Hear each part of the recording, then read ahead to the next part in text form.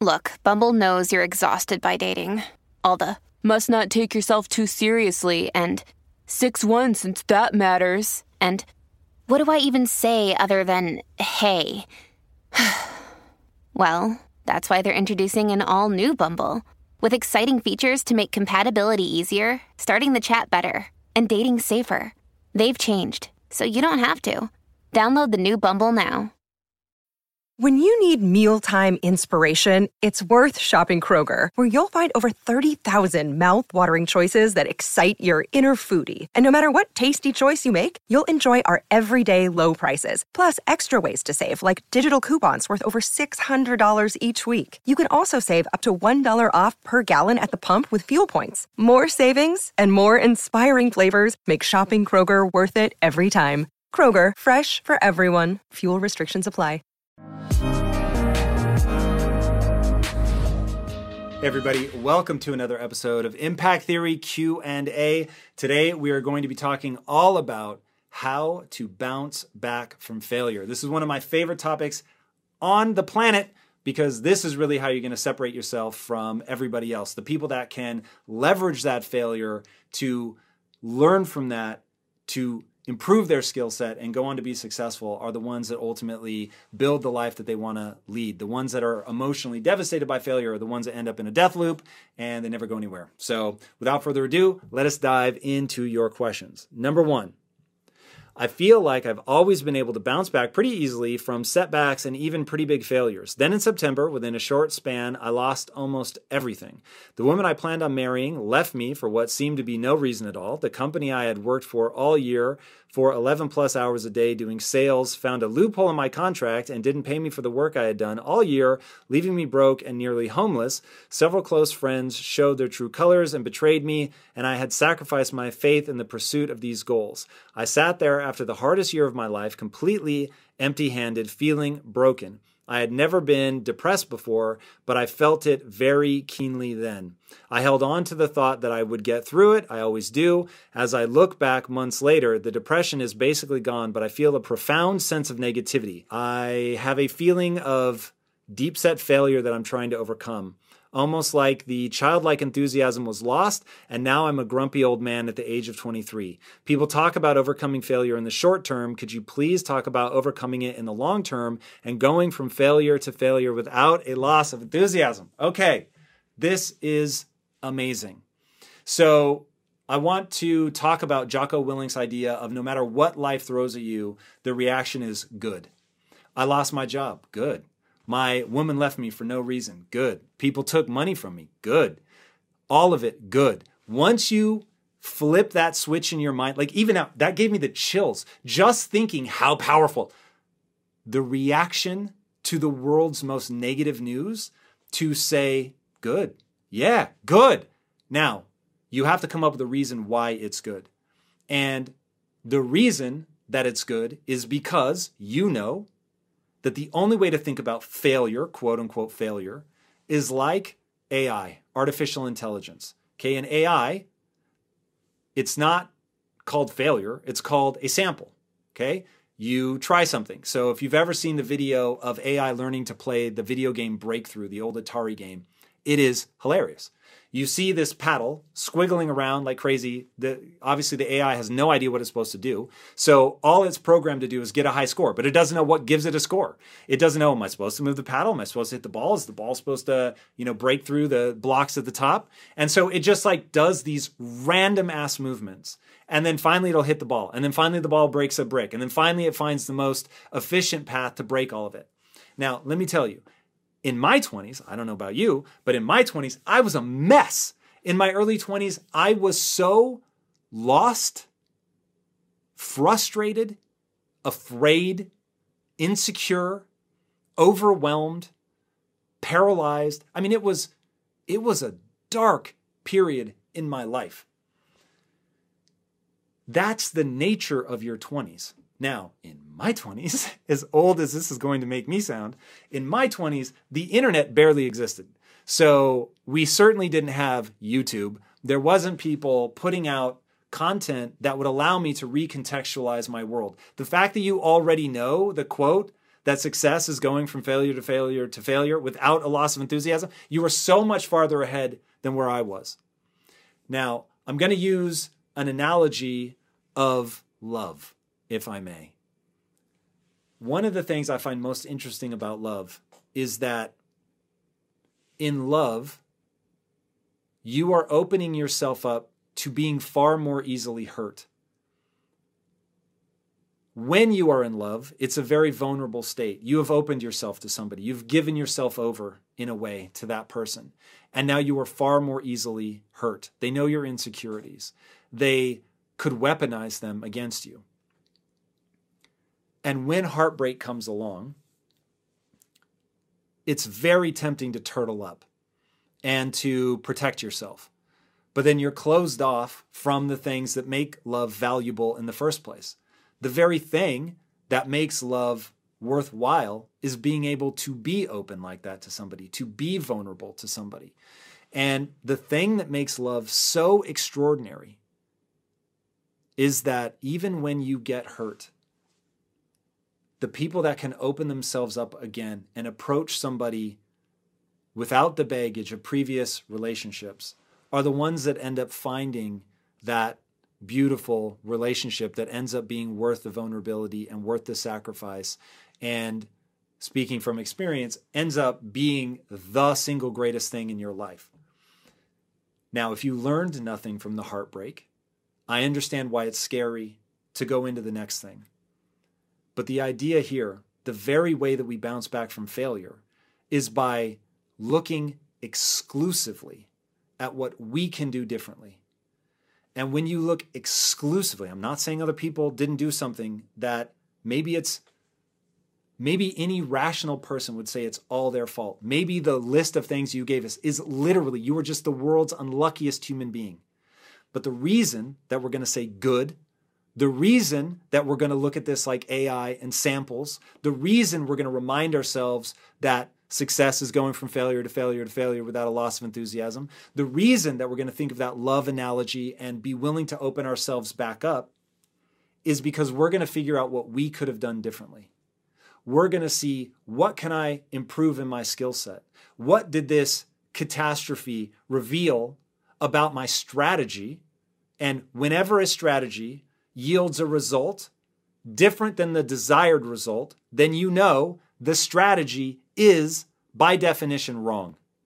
And I want you to own that. Doesn't mean you're a bad person, okay? But it does mean that your strategy wasn't working. Go back to AI, right? It's wiggling around. It finally realizes, oh, I need to hit the ball. Okay, cool. So now I'm going to track the movement of the ball and I'm going to adjust my paddle to be there. Okay, cool. I got it. Oh, I actually see that hitting it on the sides is far more advantageous than hitting it in the middle, because once I clear a path on the side, then the ball can bounce around on the top and destroy bricks far faster than any other strategy. Okay, amazing. But you had to first have the reaction that failure was good. Good. Because it revealed the flaw in my strategy. And because I'm playing the long-term game, I'm going to open myself back up again.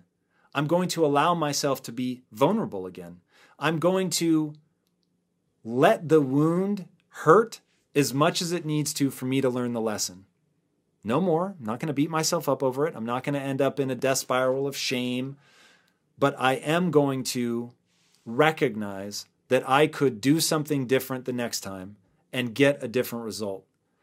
That to run the same strategy and expect the result to change is, as Einstein said, the definition of insanity. So that's what you have to do here. You have to recognize that this thing that you consider the worst thing that ever happened to you, with a change of framing, is actually the best thing that ever happened to you. And if you change the question that you ask about this and say, how did this help me? What did I learn from this? Or what could I learn from this? And how can this improve my strategy moving forward? Then all of a sudden the frame of reference changes, the emotion, the way you feel about it, the dark energy that's around it begins to change because you're stoked, right? This is good. All right, I'm going to learn something from this and it's going to be XYZ. And maybe you only get incrementally better and you try again. And maybe you fail again and you get incrementally better. And all of a sudden, if your life is anything like mine, your 20s were getting kicked in the face over and over and over, but getting a little bit better at blocking, a little bit better at avoiding. And then finally in your 30s, you begin to find your footing and then you turn into beast mode, late 30s, early 40s. And now you feel like you can really move the world. It's exactly what it feels like when you understand how your own mind works, how the minds of others work, and just sort of the nature of the world. It's really incredible. But the only way to get there is to flounder around, to make horrendous mistakes and say good. All right. Next question. Every time I face a challenge and feel like it is no longer possible to overcome it, so like I already failed, I completely break down. I cry about it, and then I'm stuck with a feeling of disappointment in myself for at least a week. Afterwards, I slowly but surely regain my resilience. How can I shift the limiting belief that failure is bad and therefore avoid such an intense reaction? And how can I stop putting so much pressure on myself to do everything perfectly? Okay, so what's wonderful here is we're now dealing with the physics of the human mind. And my obsession is to get people to understand that you are having a biological experience. Now, why do I want you to understand that you're having a biological experience? Because I want you to understand that the brain reacts a certain way, and you can actually insert yourself into that and change your approach, framing, the way that you react.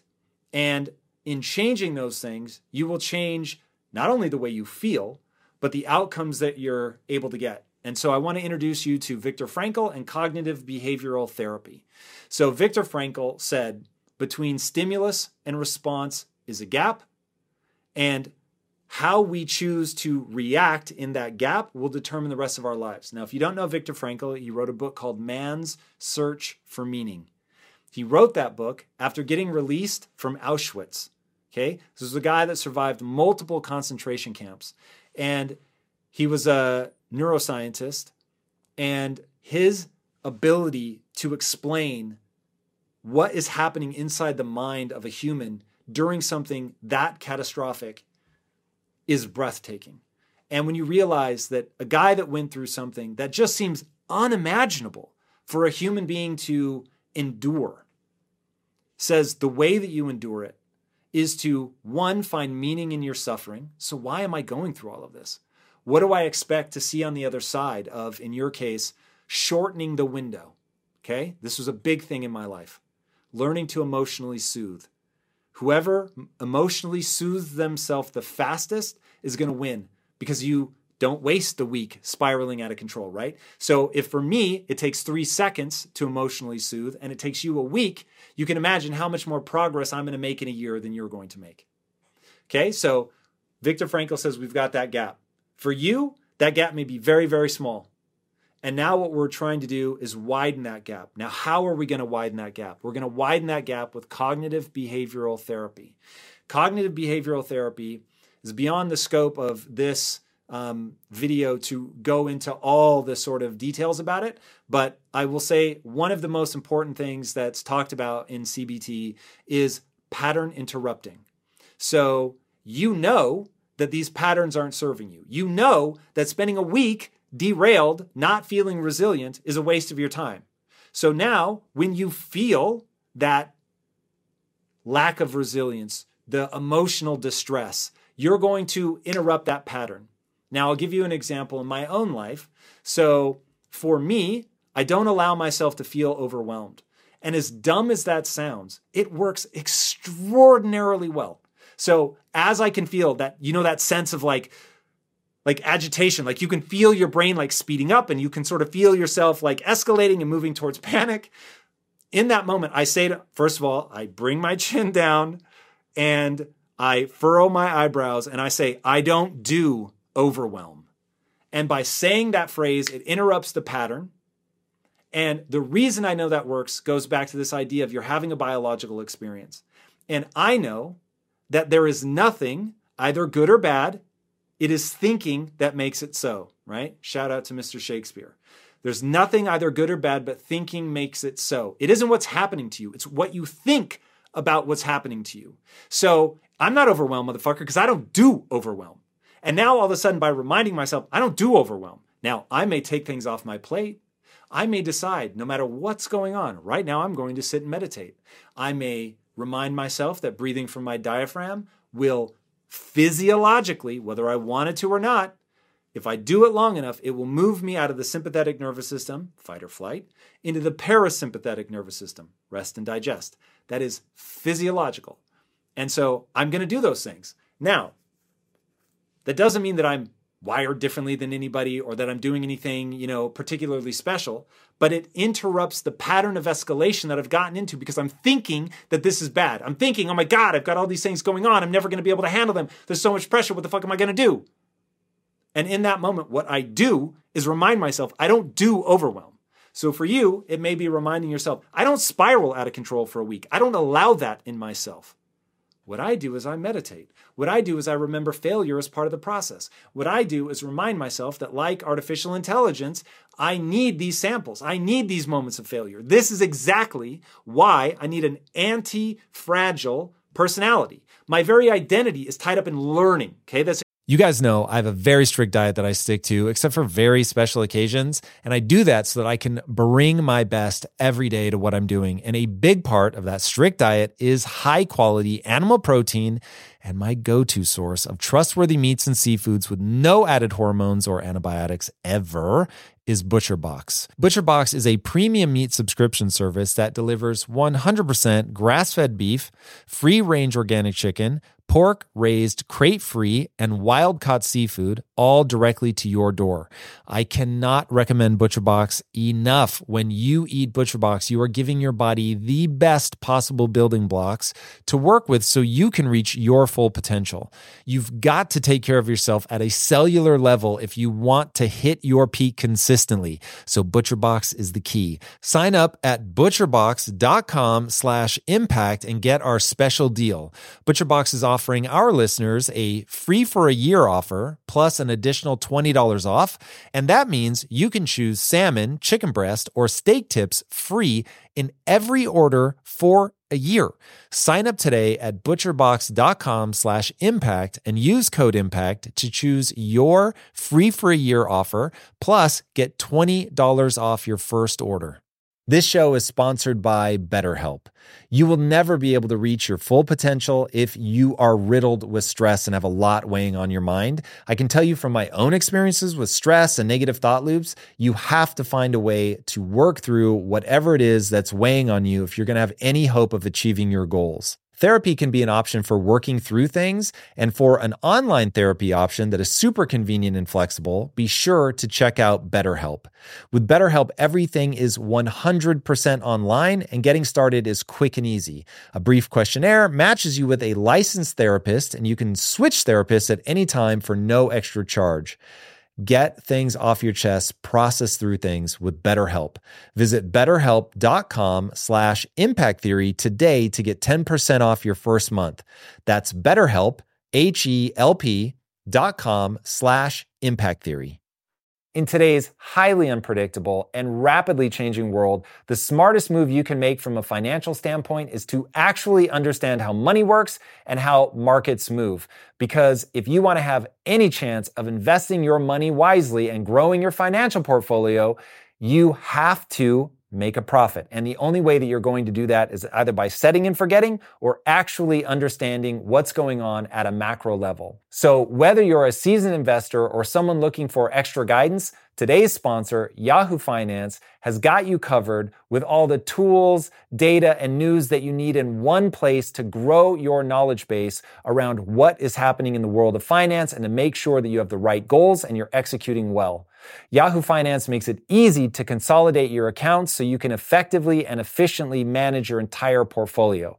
Personally, I love how straightforward their platform is to use. It is very simple to get the information that I need, and Impact Theory's own chief financial financial officer is exactly the same, spending time helping me frame exactly what is going on from a global perspective so that I'm making the smartest decisions that I can. I definitely recommend that you check out Yahoo Finance for comprehensive financial news and analysis. Visit the incredible brand that so many great investors use at yahoofinance.com. It's the #1 financial destination, yahoofinance.com. Once again, guys, head there now, yahoofinance.com. Huge thing. When you tie your ego to being the learner, now all of a sudden the pattern interrupt becomes, I'm the learner. I don't mind that I failed. Nothing to spiral out of control about. I'm going to learn from this and I'm going to keep going. In fact, I want to know, what can I learn from this? What's the lesson here? And when you change your framing and you look at that and you take advantage of Viktor Frankl's gap and you fill that gap with, I'm the learner. I'm going to get better from this. What can I learn? Everything else is going to take care of itself. All right. Question 3. Hi, Tom. I took the plunge and dove straight into entrepreneurship after completing my junior college at the age of 18 without any job experience. I'm 25 this year, and none of my ventures have taken off or succeeded. I've started looking for a job this year and was rejected even for entry-level positions. As a founder, I did not acquire many hard skills, how to use specific software program, etc., as I had to work on the higher-level strategy and management while running my own startups. I'm stuck and unsure of how I can translate my failed startup experience while I seek out new employment opportunities. I'm terrified that I've wasted 7 years bumping into walls with no results to show, and it's too late to start from scratch. Okay, so first of all, there are many things that we're going to want to do here. Much of it is going to be reframing. So I don't know, maybe you really didn't develop skills, and maybe you were floundering for 7 years, and maybe you really did waste that time. Probably not true. But the most terrifying way for you to approach this question is as if that is true, that you really did, quote unquote, waste those years, because that's never how I would think about it. But we certainly found things that didn't work, right? So Thomas Edison talks about, I didn't fail 10,000 times, which supposedly is how many filaments he tried when trying to invent the light bulb. He said, I didn't fail 10,000 times. I simply found 10,000 ways that didn't work.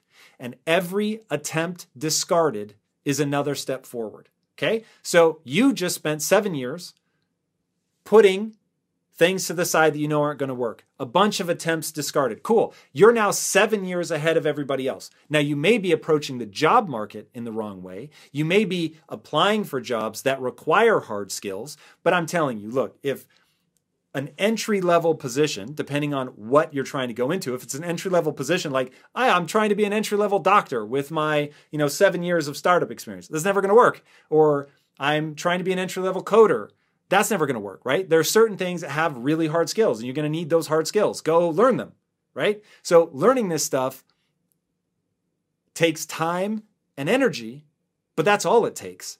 Time and energy, okay? It's what I call the only belief that matters. If you put time and energy into learning a skill, into getting better, you will actually get better at that skill, okay? I'm not saying it's not hard, but who the fuck cares? It drives me crazy that people focus on it's hard. Yes, it's hard. Getting good at shit is hard. Outperforming other people is hard. But if you want to win, you've got to do hard shit. So you're going to have to lean into this. You're going to have to get good. So anyway, the fact that people get weird, that learn to code has become like some sort of weird thing, I don't understand. If you want a job at something that requires a set of skills, go get that set of skills. That's just that fucking simple.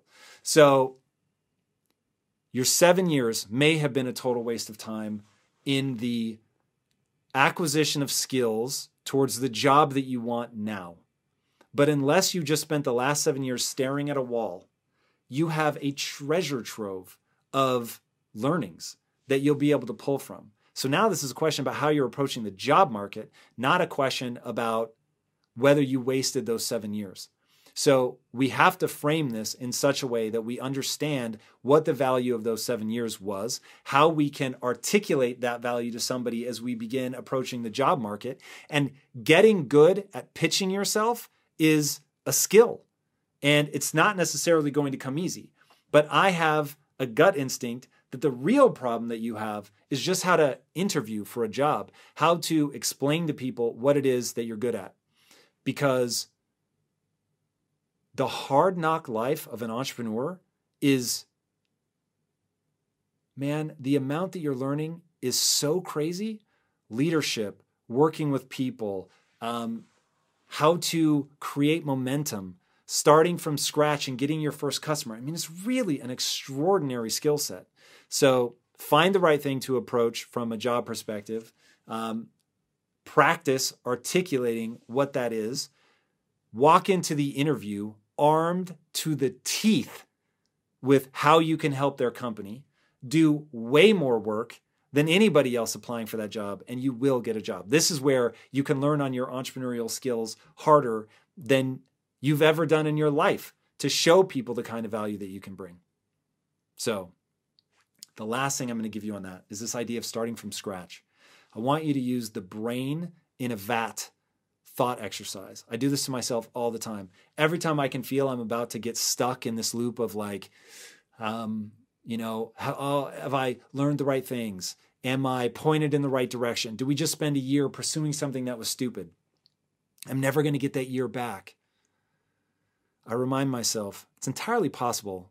In fact, I actually am a brain in a vat. It just so happens that the vat is my skull. And my brain is creating an artificial reality. I'm not saying we live in a VR world, but I am saying light never touches your brain, sound never touches your brain. And yet you have this sense of sound and sight and touch and feel and all that stuff as if it were outside of you, when in reality it's being created in this virtual environment in your brain. So what if I were just a brain in a vat somewhere and all of my memories are fake and that I actually just came online 7 seconds ago? That thought experiment is so powerful to me because it reminds me, oh, my memories can work for me or against me. They're just the background that I need to give me the context to move forward. So if this is really just about context, right, which is all memories are, it's just context, then while I can't change the memories, I can change how I think about the memories. And so I'm going to recontextualize those 7 years as being my 10,000 hours of getting good at something. And now it's like, cool, they weren't failures, they were lessons. And now what I do with those lessons is up to me. This video was brought to you by our very own Impact Theory University. For more information, be sure to check out the description below. All right, number 4. I'm a television presenter and got 2 offers to host those shows. Both producers were impressed and gave me offers on the same day, both unknowing that I applied elsewhere. I picked one and respectfully turned the other down. Where I turned them down, they moved on with a new presenter. I was told to come sign a contract with the production team the following day. Upon arrival, they postponed until they went silent on me. I have been extremely demoralized by this. I am now struggling to find work. It's depressing and frustrating all at the same time. How do I move on? Okay. This is like one of the key insights of my life. If you strive to perform your best in life, bringing your energy and abilities into everything you do, then it only makes sense that you would want to be out on the road with that same power, agility, and performance that everyone expects from you. And there's no better option than the most desirable, advanced, and dynamically capable SUV yet, the 3rd generation Range Rover Sport. You guys know I love staying on the cutting edge with technology, and the Range Rover Sport's cabin features advanced technologies such as active noise cancellation and cabin air purification, a must, offering you and your family and friends new levels of comfort and refinement while traveling. The Range Rover Sport provides an instinctive drive with engaging on-road dynamics and redefines sporting luxury for the power, agility, and performance you demand in every area of your life. Explore the Range Rover Sport at LandRoverUSA.com. That's LandRoverUSA.com. One way I make sure my business is moving in the right direction is to ensure we are constantly becoming more efficient. Because in my experience, inefficiencies will eat away your profits and leave you with a dying business. But with the right technology, your business can get the insights it needs to become efficient and ultimately unstoppable. And that is why I recommend you check out NetSuite by Oracle. NetSuite is the #1 cloud financial system, bringing accounting, financial management, inventory, HR, all of it into one platform and one source of truth. You improve efficiency by bringing all your major business processes into one platform, slashing manual tasks and errors that are massively inefficient. Guys, inflation is no joke. So check out NetSuite and see how you can cut costs and boost performance at the same time, like the 37,000 companies that have already made the switch. By popular demand, NetSuite has extended its one-of-a-kind, flexible financing program for a few more weeks. Do not wait. Head right now to netsuite.com/theory. Again, that's netsuite.com/theory. Get the information you need. Head to netsuite.com/theory. You should only ever do and believe that which moves you towards your goal. So, will feeling badly about making what may have been a legitimate mistake. Maybe you handled that poorly. Maybe you should have taken the other job, or maybe you should have waited to tell the other people no until you'd actually signed on the dotted line, right? Super powerful lessons. You're probably going to handle this differently in the future. But will beating yourself up over it, holding on to it, kicking yourself, thinking what a dummy you are, is that going to move you towards your goal? If it does, then do it. But my gut instinct is it will only serve you as much as it will give you the impetus that you need to ask yourself, what should I do differently the next time? That is powerful. Spiraling out of control because you made a mistake is not powerful. In fact, you need to be decisive in life. You made a fucking decision. It didn't work out. Such is life. It just goes like it goes. So now we need to find a way. I am constantly asking myself, how can I get control in my hands so that I'm not waiting on somebody else, right? You could go right now, start a YouTube channel. You don't have to wait for legacy media to give you the thumbs up. You have a phone. Get on your phone, record yourself. If you can add value to people, then you can build an ecosystem. So 2 things. We're going to reframe, right? It's a key part of bouncing back from failure. We're going to reframe that failure. There's powerful lessons to be learned. Looking forward, we're only going to do and believe about ourselves that which moves us towards our goal. So we're not going to sit there and think what an idiot we are, because it's only going to slow us down. It's negative energy psychologically. It's not putting you in the best place. Okay? And then we're going to realize, hey, we can keep applying. Cool, go do it. Yeah. Like, become the best interviewer ever, get more jobs, keep going. It's a numbers game. And we always have the other option, which is to build a following for ourselves. But we retain that control. We're always looking for what we could do differently. We're not putting the power in somebody else's hands. Word. Next. I always thought the moment I would fail, I would trust the process I am in and just keep going until I win. But the moment I failed, everything crashed for me. I failed an important exam that would get me into medical school, and now I'm doubting my chances of ever getting in. It's so easy to have faith in yourself when you haven't felt how it's like to fail, and failing hard on the ground. My question is the pain that comes with failing worth it if your chances of getting the victory are only a few percentage? Oh my God. Pate, where do you find these? This is so good. Okay, so here is a concept. This is a really hard reality to face. When we are young, we can become anything.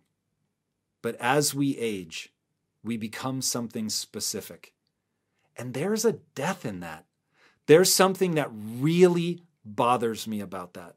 That legitimately, I have the chills right now. That shit haunts me. And so I understand what you're saying.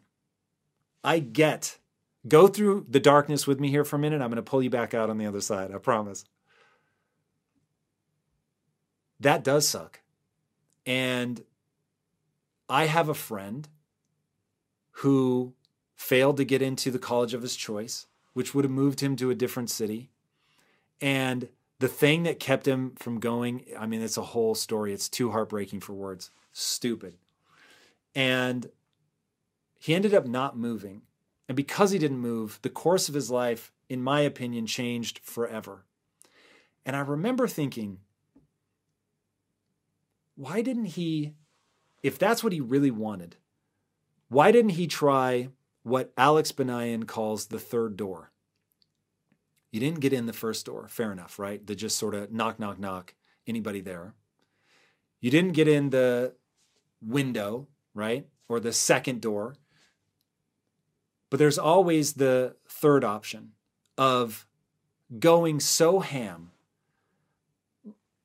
whatever it takes, by hook or crook, to get in. Like, when you read Alex's book and the things that he did to get an interview with Larry King, the Warren Buffett one is a great example. He wanted to ask a question at the Warren Buffett every year holds the conference where shareholders get to come and they get asked questions.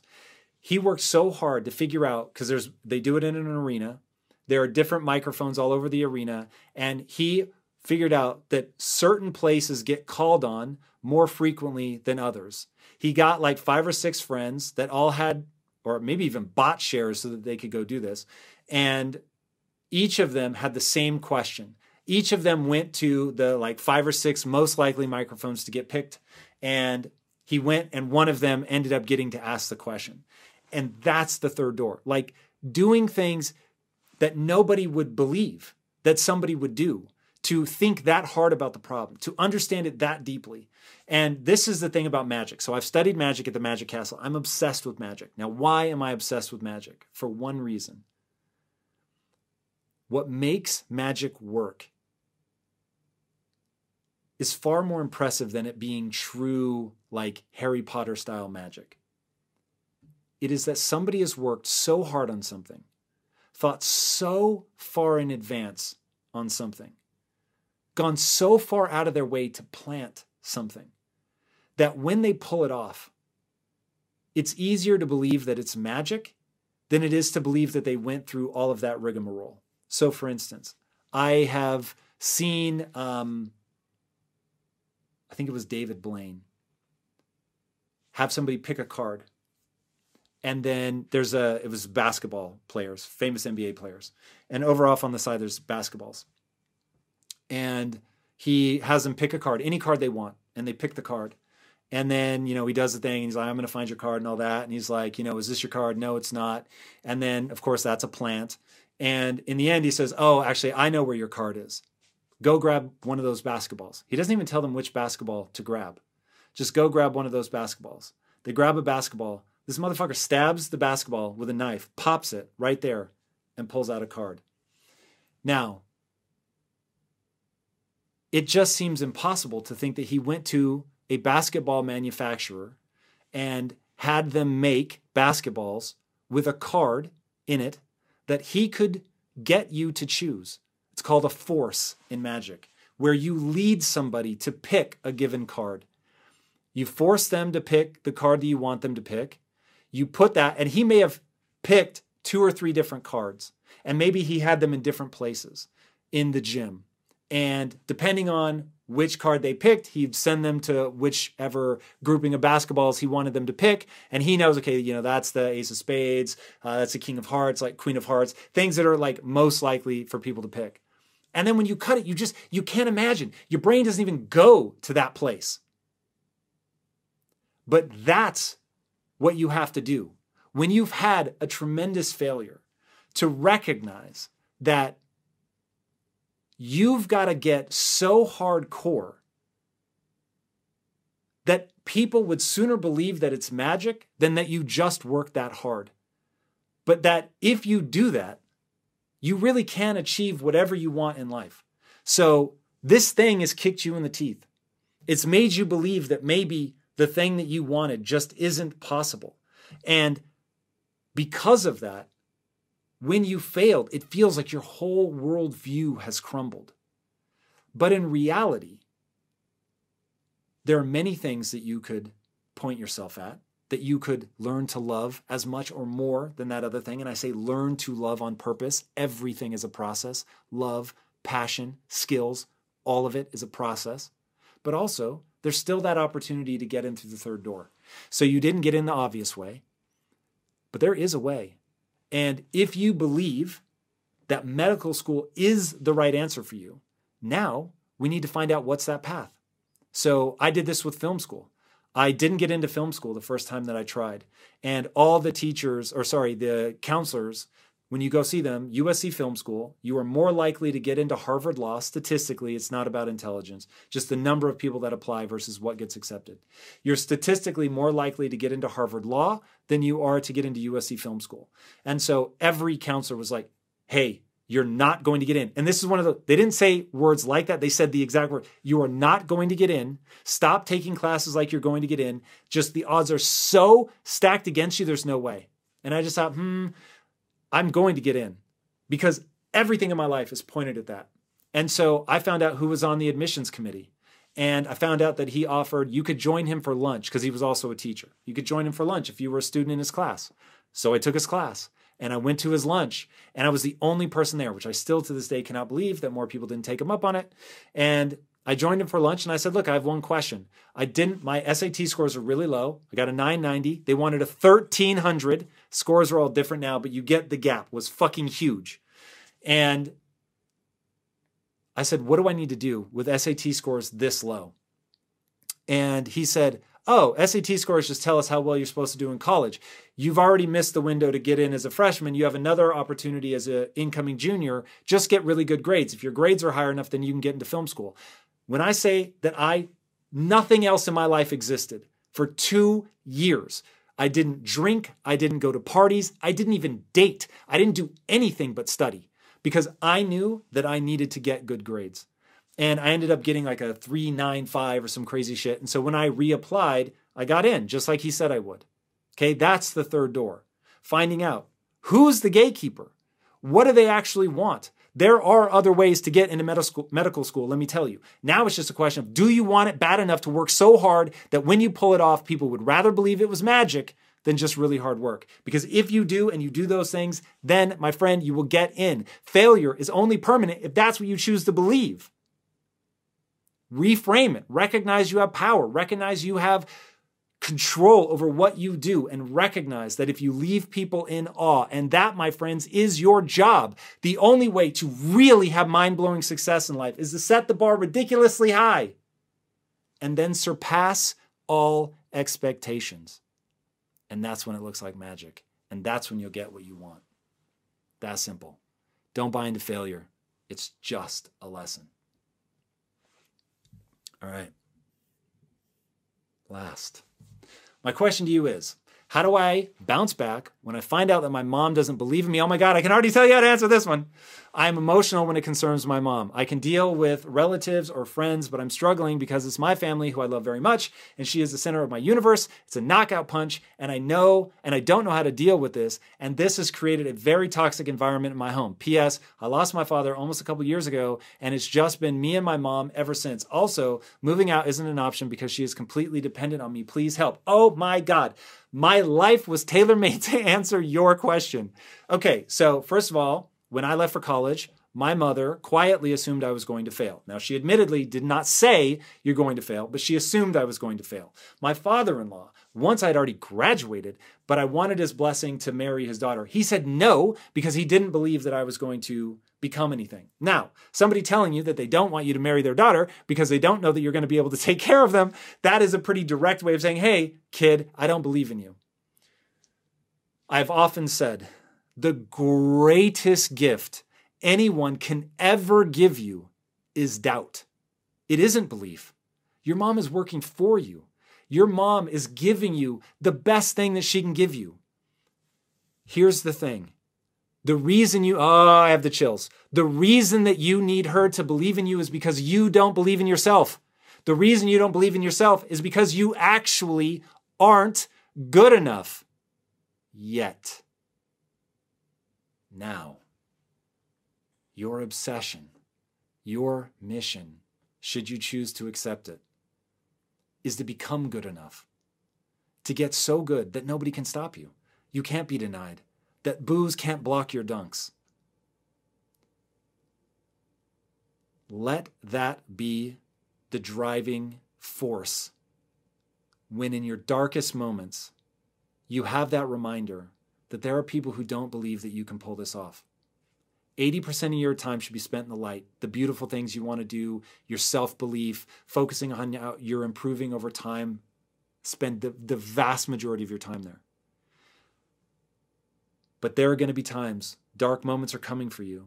And ironically, when you feel broken, when you feel like you couldn't possibly go another step, it's proving them wrong, not letting them be right, which is dark energy, man. It's the dark side, right? But the dark side is powerful. That's why it's so seductive. We're not going to spend a lot of time there, but we're going to recognize its power.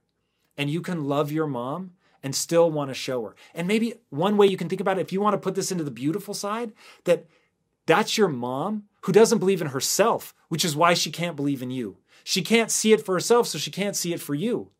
And so showing her just how much is possible by just day after day, focusing on getting better. It's okay to not be good enough yet. You're the average human, right? Don't believe that you're special. I don't believe I'm special. I think I'm hopelessly average. Now, when people look at me as an after picture, they think I'm being falsely humble, but they didn't see me in my 20s. I was a mess.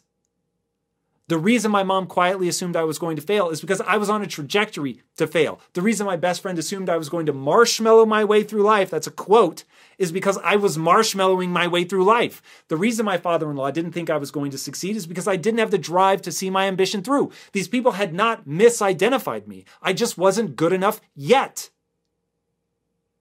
And so I took that on and said, cool. I love my father-in-law. He's an amazing human being. He was always very kind to me. He was very transparent that he didn't think I was on the right path. My mom, my friends, my father-in-law, they were right. But I could change. I could get better. And so I just became obsessed with getting better. So we don't need to convince mom. We don't need mom to cheer us on. We know it is a fact of the human existence that if you put time and energy into getting better, you will get better. Now, it is true you cannot make a racehorse out of a pig, but you can make a really fast pig. So maybe this thing that you're pursuing, you're never going to be the greatest in the world at. But even tenfolding your life would make your life unrecognizable. And I will say that somebody who shows up every day for years and years and years and years and years, sincerely pursuing improvement, won't 10x their life. You'll 100x your life by improving your skills. It's that simple. You're just going to be improving your skills. And suddenly, you turn that lack of belief, you turn that failure into being a guiding light for other people. Right? When I said I wanted to become an entrepreneur, my family thought I was crazy. They thought I was risking everything. What was I doing? And there were times I wondered about that. Had I just made my wife's life miserable, right? That her father was right, and I really was going to make my wife's life hard. And I did, quite frankly, for years. Being married to me in the beginning meant poverty. It meant clipping coupons. It meant having to track a $2.99 rental of a movie back when that was a thing. And in my dark moments, I worried that they were right. But in my dark moments, I just focused on, I'm not going to let them be right. And I only need one belief. And that is that if I put consistent time and energy into improving my skill set, if I'm honest with myself about where I am, what I need to do to improve, I actually will improve. And so I started saying the following phrase to myself. Don't judge yourself through the lens of a moment. Judge yourself through the lens of a lifetime. And maybe a more practical way to think about it is, look at your life in 3 to 10 year tranches. In any one day, you still feel like a loser, right? But when you look back over 3 years and you think, I'm a lot better than I was 3 years ago. When you think about who you were 10 years ago, like if one of the earlier questions was asked by somebody who was 23, 10 years ago, they were 13. Were they capable at 13 of what they are now? Not by a long shot. I mean, the radical nature of the change would be staggering from 13 to 23. When I think about who I was at 34, right? I'm 44 now. If I think about who I was at 34, oh my God, like the amount that I'm able to do now that I couldn't do then is truly staggering. And even looking back 3 years ago, it's staggering. So recognizing that you don't need people to believe in you. You need only believe in a simple fact about the human brain. Time and energy put into getting better will yield improved skill set. Skills have utility. They allow you to do things in the world. Whether your mom believes in you or not, whether anybody believes in you or not, if you get good enough, you will win. It's that simple. All right, I think that's a good note to end on. Everybody, trust me. The things you want in life are all possible. It is just a question of skills. And nothing, and I mean nothing, will help you accrue skills faster than failure. but you have to reframe it. You have to see that it's empowering. You have to see that it's useful. You have to see that it is the most information-rich data stream that exists if you're willing to see yourself as the learner, look at the lesson, adjust your behavior accordingly, and pour your heart and soul into getting better every single day. If you do that, failure will propel you forward faster than anything else. All right. Thank you guys for joining me. And until next time, my friends, be legendary. Take care. Hey, everybody. Thank you so much for watching. If you haven't already, be sure to smash that subscribe button and hit the bell notification so you never miss a thing. Until next time, my friends, be legendary. Take care.